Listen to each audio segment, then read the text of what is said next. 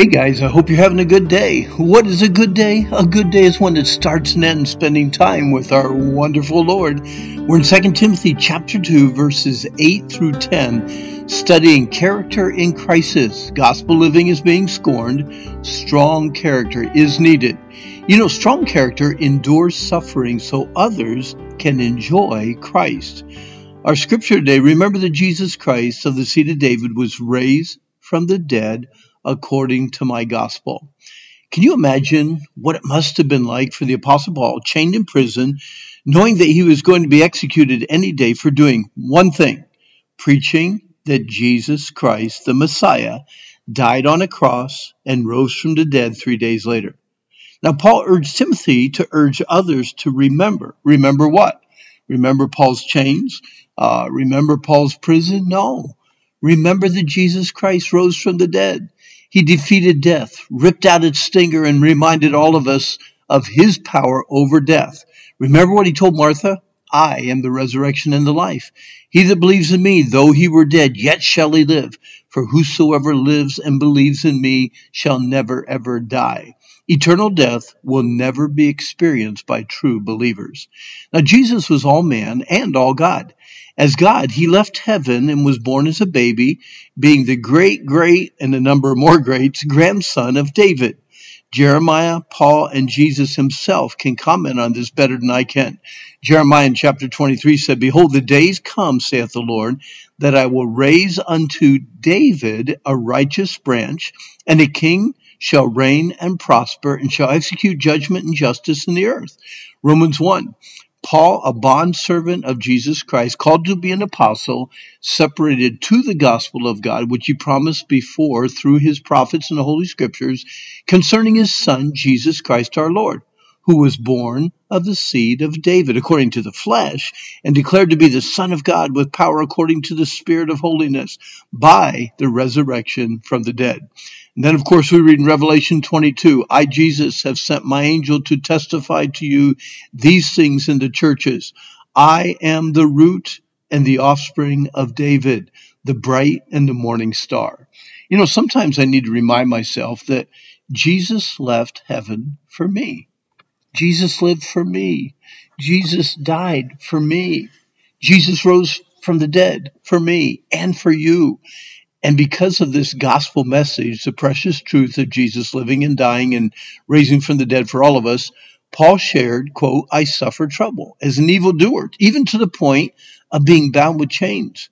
Isaiah warned, woe to them that call evil good and good evil. Paul was viewed as an evil criminal, deserving of the filth and stench of a Roman dungeon simply because he preached the gospel of Jesus Christ. The trouble he suffered included the claustrophobic and humiliating feelings associated with shackles on his hands and feet. The chains kept the prisoners from escaping the cruel brutality of the inhumane Roman guards.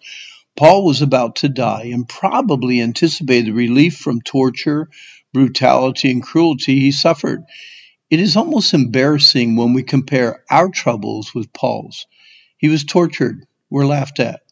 He was bound by chains in prison. We don't get invited to someone's party. Paul lived with the threat of death every day. We get defriended on Facebook. I love Paul's perspective. It was never about him, but always about the gospel. Paul shouted for all to hear, quote, you can chain me against the wall, but you can never imprison, chain, or bind the powerful gospel of Jesus Christ. The more you attempt to silence it, the louder it screams. Because we read in our text, the word of God is not bound by chains. Paul could not move more than a few feet from his dungeon wall, but the word of God continues to travel around the entire world. Even though our world despises and ignores the Bible, it continues to influence their lives. It is amazing how government, laws, and dates and holidays, a 7-day week, a 21st century calendar, our Pledge of Allegiance, and even our money, marked with In God We Trust, is part of American life. According to www.biblica.com, the Bible is translated into over, get this, 2,287 languages and dialects worldwide. The only thing that seems to bind the Word of God is an army of professing believers who live with unopened Bibles in their homes and unopened mouths when it comes to sharing it with others. Therefore, because Christ lived, died, and rose again. Therefore, because the Word of God is not bound. Therefore, because my time here on earth is almost over, I endure. Paul was willing to bear pain, tolerate intolerance, stomach abuse, and suffer ridicule for the gospel's sake. Paul did not live for himself, but for others.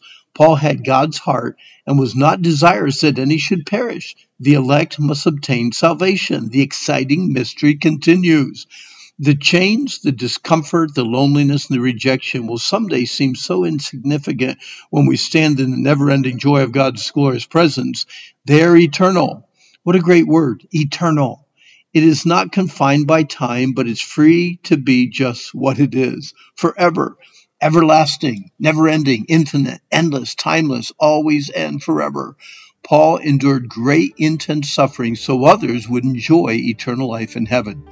In your lifetime, do you think you will have to endure anything like Paul endured? Paul had character, enduring character. May we always remember that our Lord Jesus Christ, a direct descendant of King David, was raised from the dead. Paul was willing to preach this good news. We should be just as willing to share the gospel. Paul was willing to suffer, chained like a common criminal to a prison wall. We should be willing to suffer for the gospel. Paul was willing to endure anything if it would bring glory to Christ and salvation to those God has chosen. Amen and amen. Hey, our time's up for today. I hope you enjoyed our study. But remember, today is the day that the Lord made. Let's rejoice. Let's be glad in it. And I hope that today you have a good day.